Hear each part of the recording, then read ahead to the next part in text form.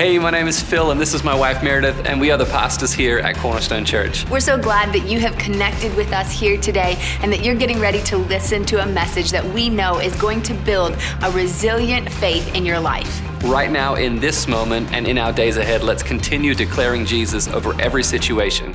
Enjoy the message. We're going to start in the book of Mark. The book of Mark is, of course, Mark's account of the story of Jesus' life. We're going to look at Mark chapter 14, starting in verse 3. It says, "And while he was at Bethany in the house of Simon the leper, as he was reclining at the table, a woman came with an alabaster flask of ointment and pure nard, very costly. And she broke the flask and she poured it over his head.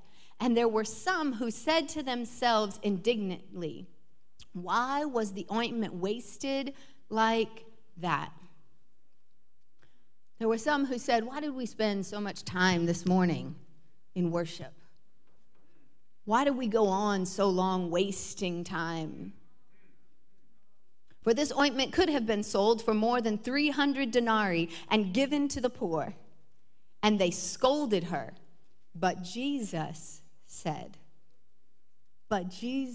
is anybody grateful that when others have scolded you and when others have tried to cast you out and when others have not understood what you were doing, but Jesus said? I don't care what they say about you. What does Jesus say about you? And Jesus said, "Leave her alone. Why do you trouble her? She has done a beautiful thing to me. For you always have the poor with you, and whenever you want, you can do good for them. But you will not always have me. She has done what she could. She has anointed my body beforehand for burial. And truly I say to you, wherever the gospel is proclaimed in the whole world, what she has done will be told in memory of her." Heavenly Father, Holy God, we thank you. We thank you that you're with us. We thank you that you love us. We thank you that you see us. And God, we just want to say that we are hungry for you. God, take us into new depths with you. Take us into new places with you. And while we're here in this moment, take us, God, somewhere fresh with you. Change us and transform us because of what happens in this place. In your mighty name, amen. So when I was in Bible college, someone gifted me a car. Now, the car was older than I was, but it ran, and it had a full year of registration on it, which in Australia is a really big deal because Australian car registration is like $1 million a year. And I had about $17 to my name, so it was a massively big, exciting deal that someone looked at this poor, international, lonely college student and said, "I'm so tired of seeing that girl walk everywhere that she goes. For Lord's sake, let her have this car that is older than she is." And I was so thrilled. I mean, you would have thought that they gave me I'm not really a car person. What's like a cool car? What's a car that you really like? A Lamborghini? Like a Lamborghini? Or what car? Over here, what cars do you like? A Rolls Royce? Yes. Like I was driving this little 81 Mitsubishi like it was a Lamb. I was like, yes.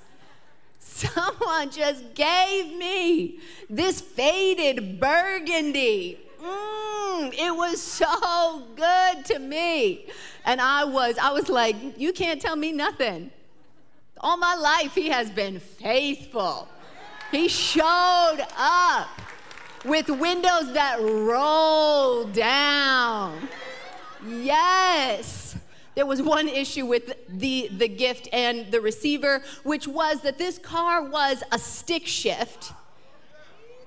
And your child had never learned to drive a stick shift.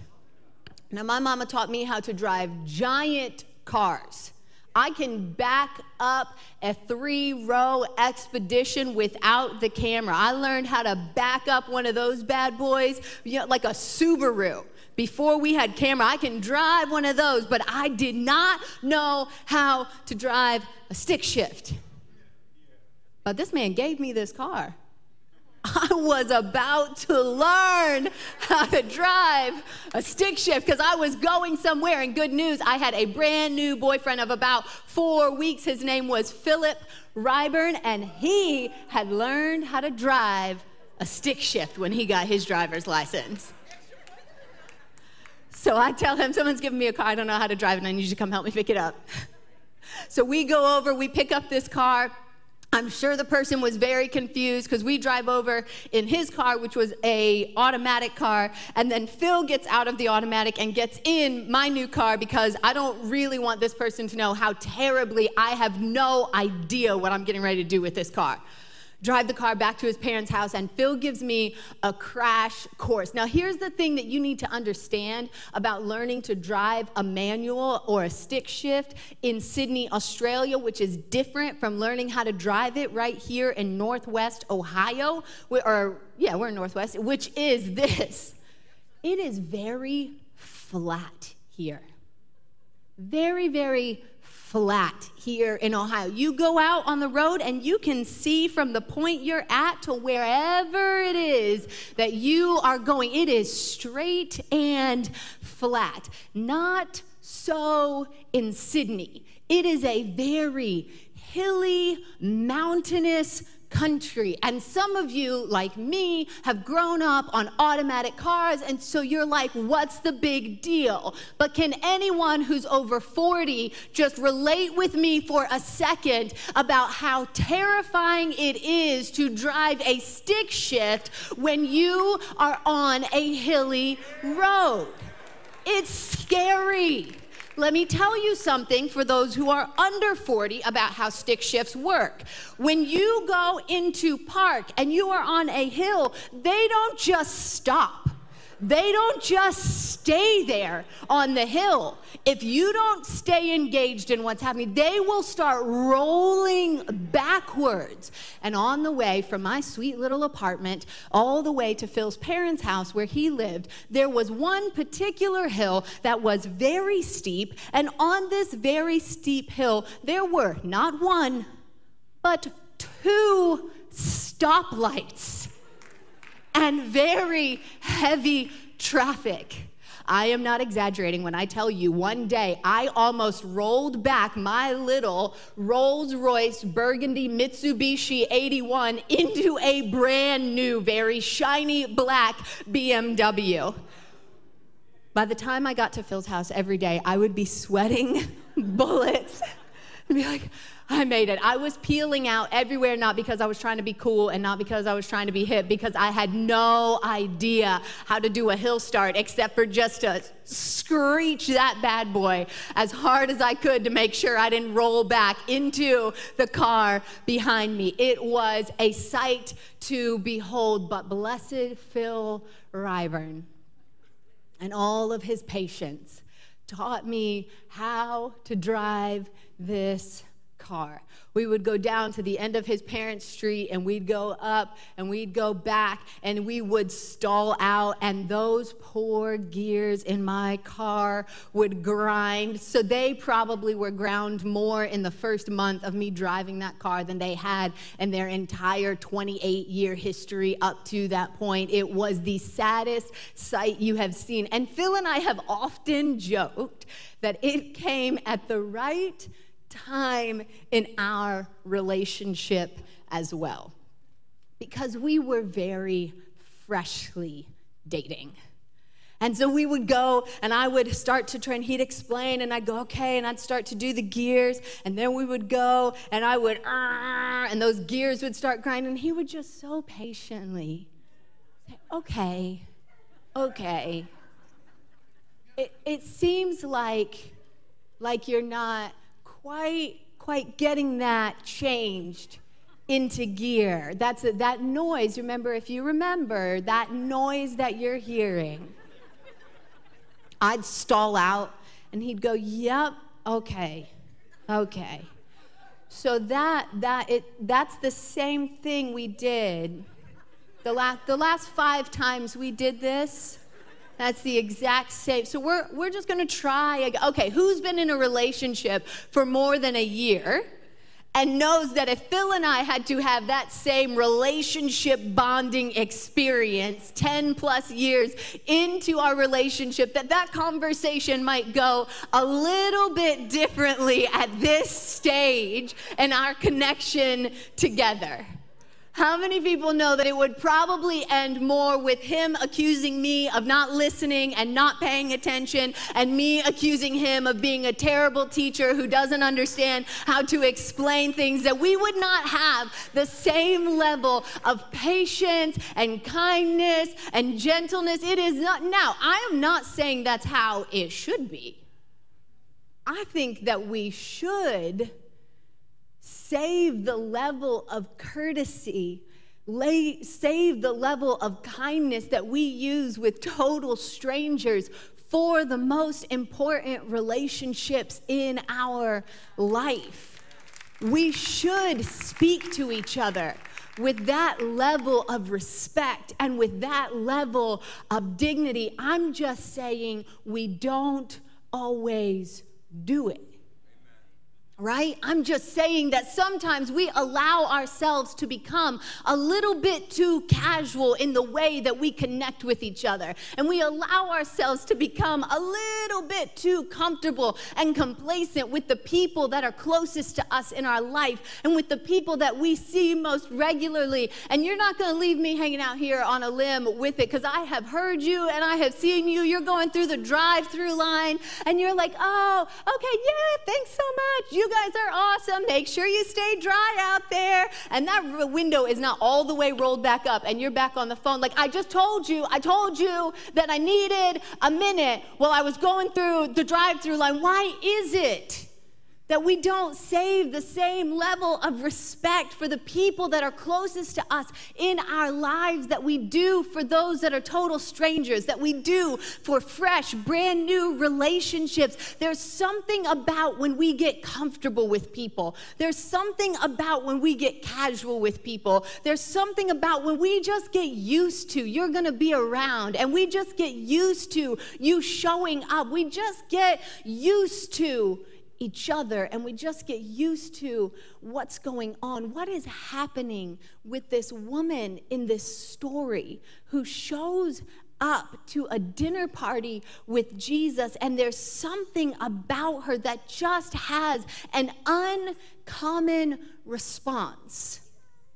She has a response that is totally different to everyone else. And here's the thing. I think we have the opportunity to take a common thing and respond in an uncommon way and live out uncommon lives. Because there are so many things that are common, that should be common, that used to be common, that just aren't that common anymore. There's this old Ben Franklin quote that says, common sense just isn't that common anymore. And I feel like as I walk through my week, sometimes I think there are common things that just for some reason aren't that common anymore. Those of you who work, especially in HR, you know that you probably spend a good amount of your time looking and studying what's being called the Great Resignation, as we look at a total transformation in what's happening in the workforce. And one of those things is that there are many companies that are now paying people weekly bonuses to show up for all of the shifts they have been scheduled for. Yeah, you heard me right. Not for picking up bonus shifts, not because they were willing to come in for extra hours, because they said, hey, we scheduled you for Monday, Wednesday, Thursday, Friday this week, and at the end of that week, they said, you showed up for Monday, Wednesday, Thursday, Friday. Good for you. You can have an uncommon existence just showing up in some common ways these days. Because there are just common things that have become too uncommon. Phil was on a call this week with a community partner, and before he got off the phone with the woman, he said, hey, I just want to thank you for the work that you do in our community. I want you to know that it really matters and that you're making a difference, and I really appreciate what you do to make our city a better place. And he said it got real quiet, and she said, no one has ever said that to me before. Ever. No one has ever said to her, no one has ever paused and said, hey, I'm really grateful for what you do to show up. You can have an uncommon experience by doing something very common, something very normal in the midst of what's happening. I want to challenge every single one of us this week to just do exactly what Phil did and find somebody in your life who shows up and let them know that you're grateful for the way that they show up in your life. Something so common and so simple and so basic as stopping to say, thank you for the way that you do what you do can have an uncommon place, an uncommon response, and lead us to uncommon existences here in our community. What is happening with this woman in this story? This woman in this story did something that was very common. She did something that was often done. She did something that's really different to us, but it wasn't that different to the people involved. It's just that she did it in kind of an uncommon way. She took a common thing and she said, I need to make sure that this happens. See, anointing an honored guest with oil and with fragrances was a common part of the custom of the day when you threw a dinner party. Now it's really different than what we do, right? But it was a way of showing honor. It was a way of showing respect. It was a way of saying, I'm recognizing that you are the honored guest. As people would come and as part of the dinner party, someone would bring out, before the meal began, they would bring out oil mixed with spices and fragrances, and then they would smear it on this guest of honor to say, you're welcome here. To say, I'm so glad that you came, to recognize that it's an honor for me that you would come into my household. It's like for us, like if you were having a dinner party, and we do kind of at this time, we do a lot of maybe like buffet style, where we set out all the food and people serve their own plates. Or if you were gonna say, you know what, you're the honored guest today. Maybe it's your birthday, or maybe it's the most senior person who's kind of in your group, like the grandparent or the great-grandparent, and you say, you know what, when we serve, I want you to go first. That's a way that we show honor. It's a way that we show respect. We say, oh, you go first when we go and we start to fill our plates. Or a way that we show honor is that when we sit around a table, we sit, and while everyone else is getting their meals, whether it's at a restaurant or maybe we're serving, the rest of the people sit and they wait and they don't eat their food until everyone sits at the table with their meal. It's one of the ways that we show respect and that we show honor. Some of you are taking notes right now, and you're like, what on earth? I have never heard this information before, and this is groundbreaking manners, and that's okay, because first of all, it's not Bible, it's cultural, right? It's just kind of part of how we do dinner, but also these are the things that we learn when we sit around a table together.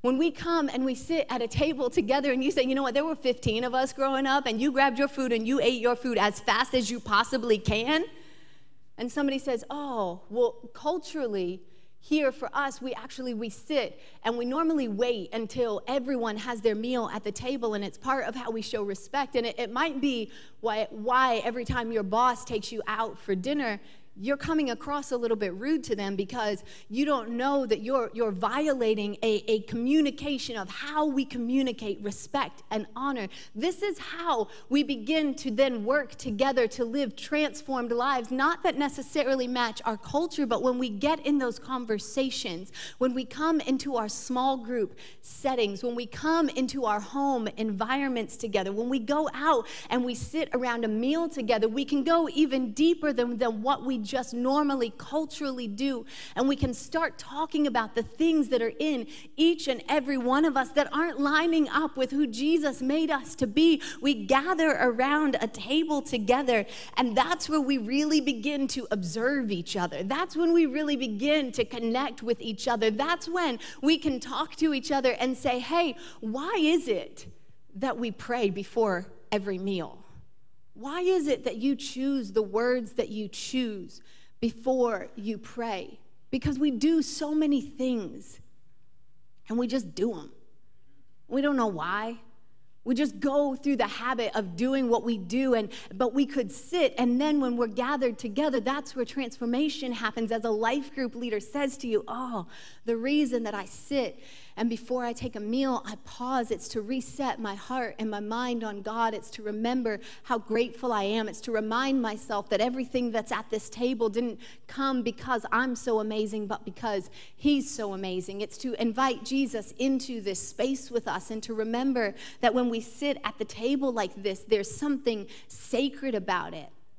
Some of our team members were having a conversation a couple of weeks ago. Some of the members who are on staff, one of the members on staff is a little bit fresher and eager and hungry in his faith. And he was like, I hear you guys talking about this thing like prophecy and prophetic words, and I don't really know what that is. I don't have the same church background as everyone else. Can someone explain to me? And they were so excited. And the other team members started saying, oh, let me tell you what it is. And let me tell you about a time I got a word that carried me in a season. Or let me tell you about a time that God spoke to me and it started taking me in a different direction. And here, let's open up our Bible so we can give you an example of what that looks like. There are so many things that we do when we gather in this room together, but there are certain things that happen in the way that where our lives are transformed, in the way that we call each other, in the way that we walk together, that happen when we sit down together, that happen in those one-on-one relationship spaces together, that happen when we hang out on a weekend and we can say to each other, you know, I know you love your kids, but the way that you speak to them sometimes, I don't know if it reflects the heart of God to your kids. And I don't want to tell you how to parent your kids. I just want to offer another perspective that God said that they're a treasure. I just want you to think about if you're speaking to your kids like they're a treasure, where we can sit down with each other and say, hey, we believe that Scripture gives us liberality. And if you want to have a drink, you can have a drink. But I've noticed that you tend to have a few drinks. I've noticed that when we start talking about your siblings, you really start leaning into the drinks. I just wanted you to know that if you want to talk about that, I can talk about that with you.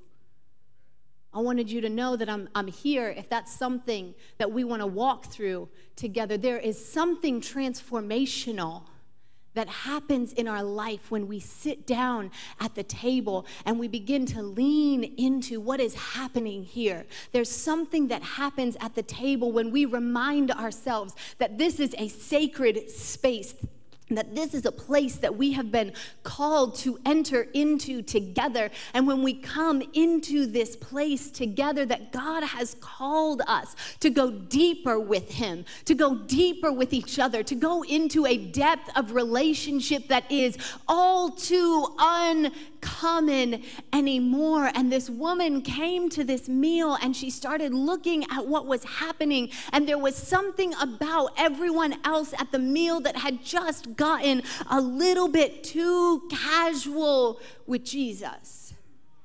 They'd gotten just a little bit too casual with what it was they were coming to do. See, the person who should have had the role of anointing Jesus is Simon. It was Simon's house. And it was Simon's right. It was Simon's place. It was Simon's first opportunity to be the person who said, Jesus, I'm so glad that you came to a meal with me. I'm so glad that you came into my home and into this space and began to anoint him with oil. And we don't know why Simon didn't do it. Maybe he didn't have it to do, but he had it to throw a big dinner party for everybody, so I think that's probably not the case. My best guess understanding human nature, is that Simon got a little bit too comfortable, a little bit too casual with hanging out with Jesus. He got a little bit leaned back, a little bit settled, a little bit counting on him always being there. He got a little bit excited about what it looked like for everybody else, for Jesus to be coming to his house, that he lost the awe and he lost the sacredness of what it meant that Jesus was coming to sit in his house. Here's the thing: when things become easily accessible, we run the danger of losing the sacredness that we carry for them inside of our own hearts. And it's not the responsibility of the thing to make you remember that it's sacred. It's the responsibility of the believer to carry some places in our life that we have held and that we have made sacred spaces, meaning these spaces are uncommon. These spaces are unlike anywhere else. And we are in the day of accessibility. Education used to be something sacred that only a few people had access to. And now it's easily accessible, and I think that it should be, but the danger that we have is that we don't handle it quite as sacredly as we used to handle it, because we're like, it doesn't matter, I'll just look it up anytime I need to look it up, or it's just there anytime that I need it. We become casual with the most important relationships in our life because they are easily accessible to us. The reason that I was softer in the way that I spoke to Phil in the early days, the reason that I used a greater level of decorum and kindness and gentleness with him is because he wasn't always accessible to me. I wasn't guaranteed that he was always going to be there for me. But now I have a continual accessibility to him. I have a right in his life that no one else has, that when I call, I don't care what meeting you're in, you're going to answer my phone call. I don't care what's going on in the day, you're going to be home at the end of the day. And those things should be. But if I carry them too casually inside my own heart, I lose the sacredness of this close, sacred relationship because I've just treated it like it's any other relationship in my life. Can I go on? Sexuality and sex has become easily accessible, and we've become casual with it, and we've lost the sacredness that it is for two people to be joined together. We have lost the sacredness of what it means for us to gather together like this, to come out and to be joined in a public place of worship, because it's easily accessible to us. And because it's easily accessible to us, those who are followers of Jesus should carry it in our hearts, because we're trying to make it accessible for those who aren't yet followers of Jesus. And so we push out podcasts in every way that we can, and we push out YouTube clips in every way that we can, and we stream on every platform we can possibly get to, and we try and make things easier for you to come in so that those who don't know Jesus might find him. We are working to declare Jesus everywhere, but those of us who are followers of Jesus have to learn to hold it in a sacred space in our life and say, there is something sacred about when we come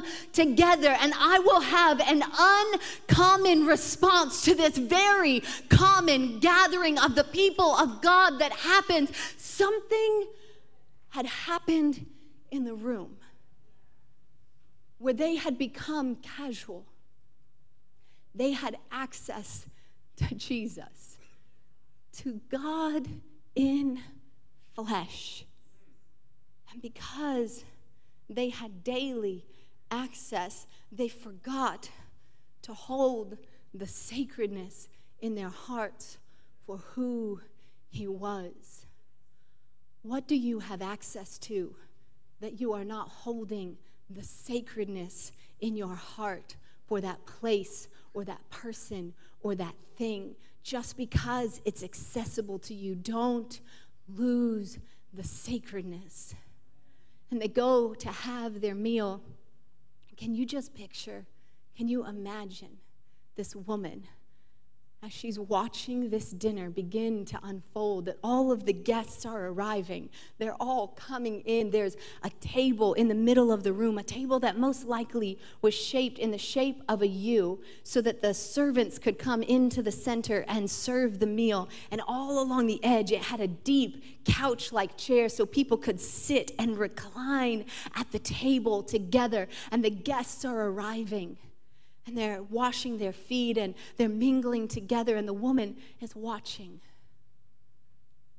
And she notices that no one goes to get the oil. No one goes to bring something out to anoint Jesus. And you can hear her. You can feel her getting nervous and getting uncomfortable because now people are finding their seats at the table. They're beginning to settle into what's going to be the meal. And she's looking over at Simon. She's trying to give him, that like hint with the eyebrows. Like, you forgot. Surely Simon intended to, and he just got caught up, and Simon doesn't catch up on her cues, and he just goes on, and she sits at the table, and now the servants, they've started to bring out the hummus and the pita bread, and she's getting nervous now because it looks like the meal is going to go on, and you can see this woman, she's fidgeting. Certainly they haven't forgotten to bring out and to know. Certainly they haven't forgotten to recognize that Jesus is sitting at this table with us. She's becoming uncomfortable.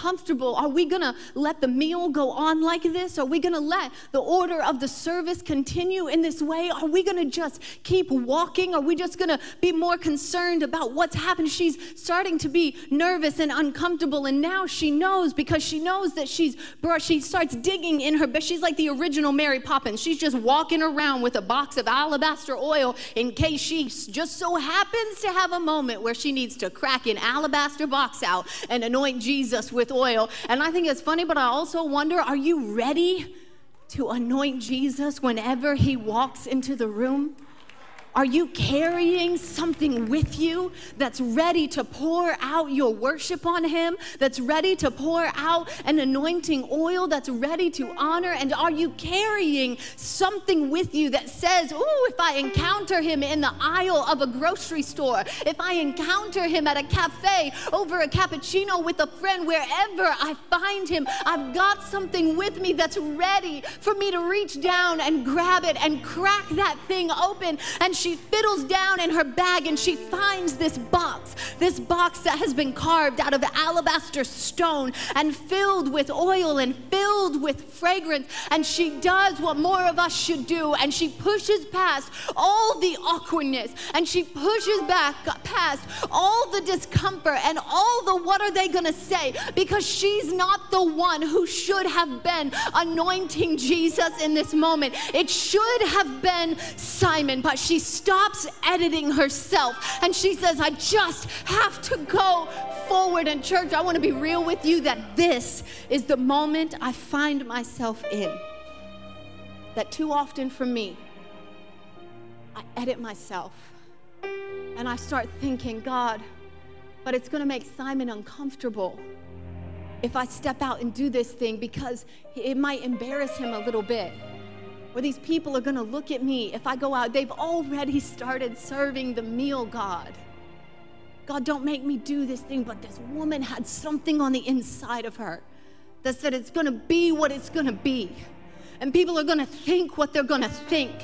But I've brought this oil with me and I cannot miss the moment. There is something common that should have happened that has been missed. And she gets up in front of everybody and she doesn't use just a little bit of the oil and she doesn't pour just a smidgen of it. She doesn't just crack the lid on it. It says she breaks the box as a declaration that everything that I have is about to be poured out. I'm not holding any of this back. I'm not holding any of it for later. I'm not saving any of it in case I need it tomorrow. She breaks the box open and she pours the whole thing out on Jesus, and she covers him with the oil, and she covers him with the fragrance, and she covers him with the aroma, and she begins to honor him, and she begins to recognize him, and she makes a statement to everyone else in the room that says, if you guys want to go on with the program, you can. If you guys want to continue with your meal,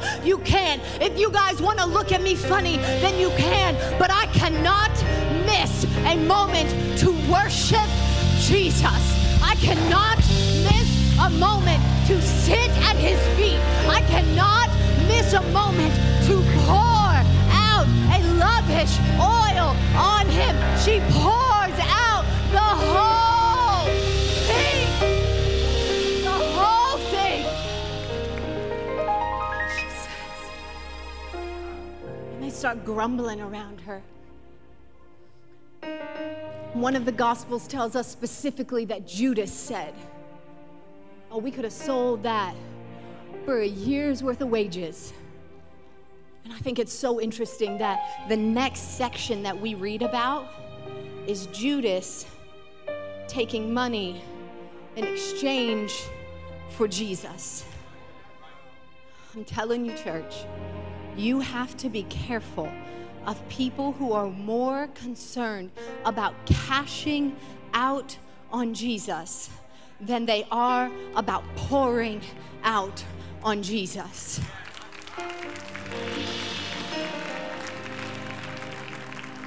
Judas was looking for an opportunity to see if he could make some money off of this connection that he had with Jesus.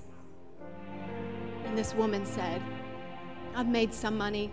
I've made more than some people, and I've made less than other people. And for all that that's worth, Jesus, I want to pour it out on you. I want to pour it all out on you. And we have to be a people who are willing to have uncommon responses to who Jesus is. People who don't grow complacent with the fact that we gather in this space. People who don't grow complacent with the fact that Jesus comes and he sits with us and he speaks with us and he communes with us. We can't just come in and sing songs. We can't just wake up and just do what we do. We have to say, God, we want to live lives poured out. How do we find that new relationship, sacredness for what it means to encounter Jesus?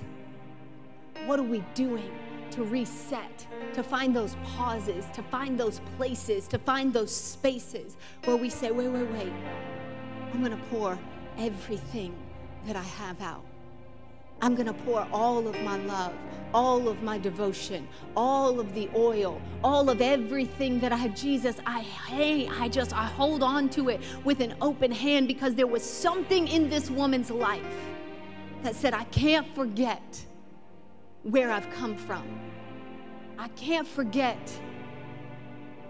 Some of us are new and we've still got that new feeling.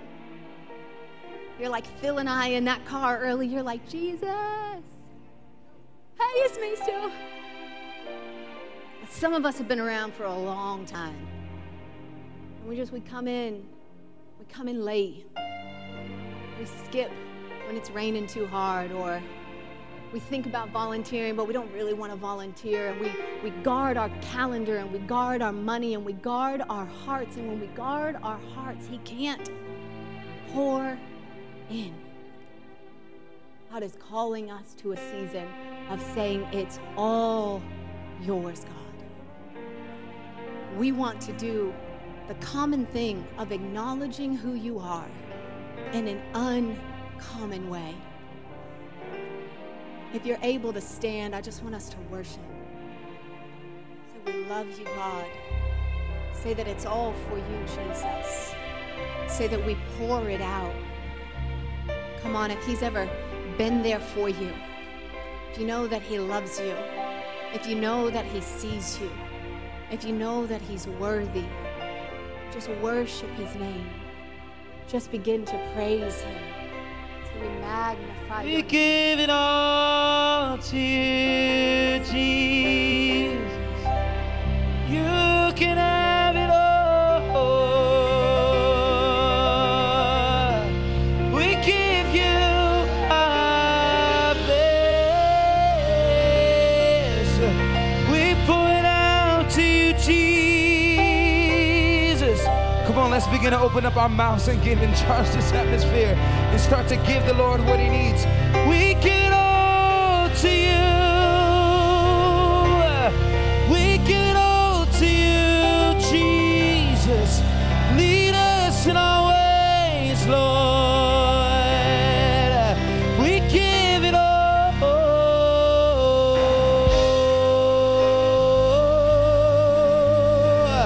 We surrender everything. You can have my life, Lord. You can have everything, Jesus. You can have my money. You can have my life. You can have my mind. You can have my heart. I give it all to you. Yeah. I hold back nothing. Yes. I give it all to you, Lord. Come on, let's start to open up our mouths right here. Let's start to give him a praise right here. We praise your name, Jesus. We praise your name, Father. You deserve everything I've got. I won't hold anything back from you. Jesus, Jesus, you gave me everything. So I'll pour it out. I'll pour it out.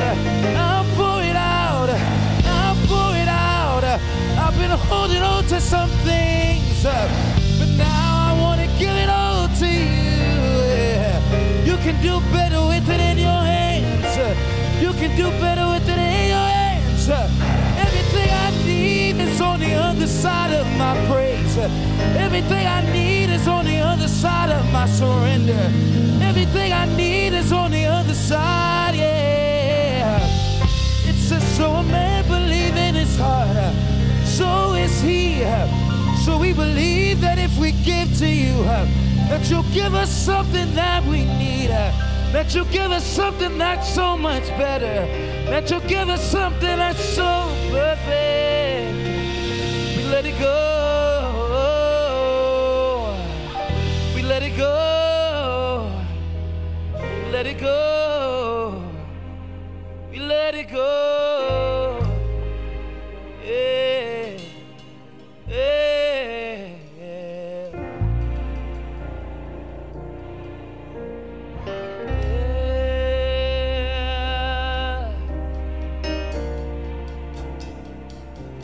We give it all to you. Yes. Everything in our hands, you can have it all. Yes. Yes. So I give you everything, Lord. So I give you everything, Lord. Come on, let's open up our mouths. Said I give you everything, Lord. Sing, I give you everything, Lord. We give it freely. I give you everything, Lord. Sing, I give you everything. And you don't have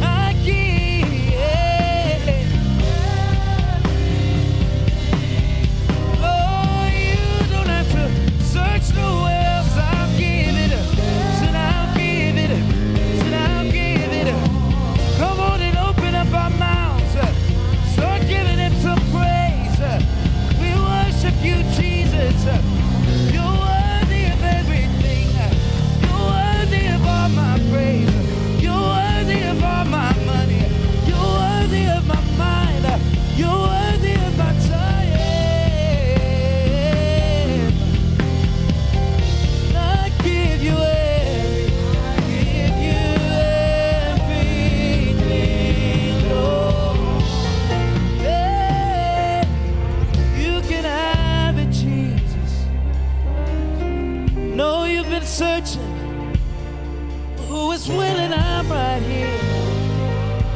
I'm right here.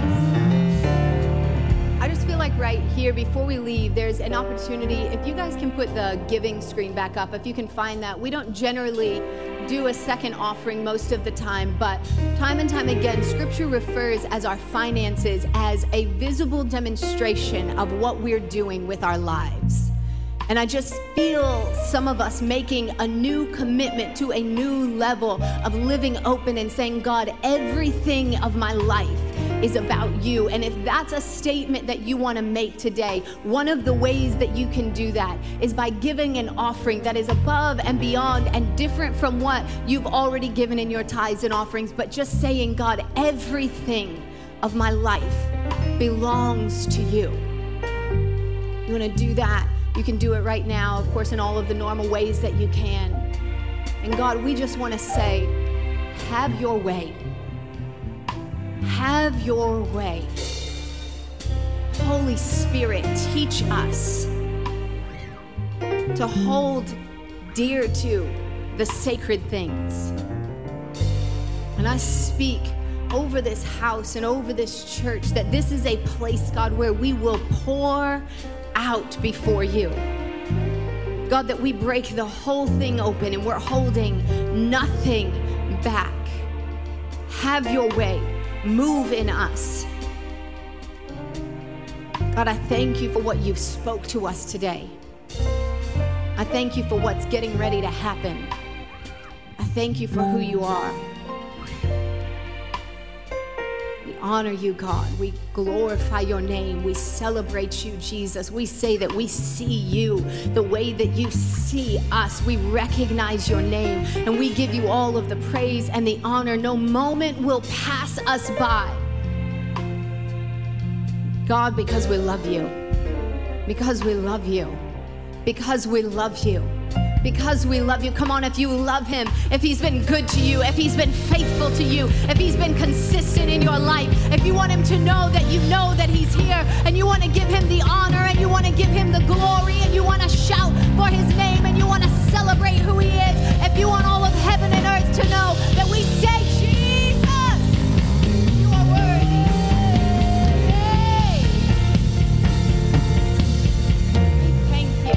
We thank you, God. Thank you. We're getting ready to do something really sacred, something that common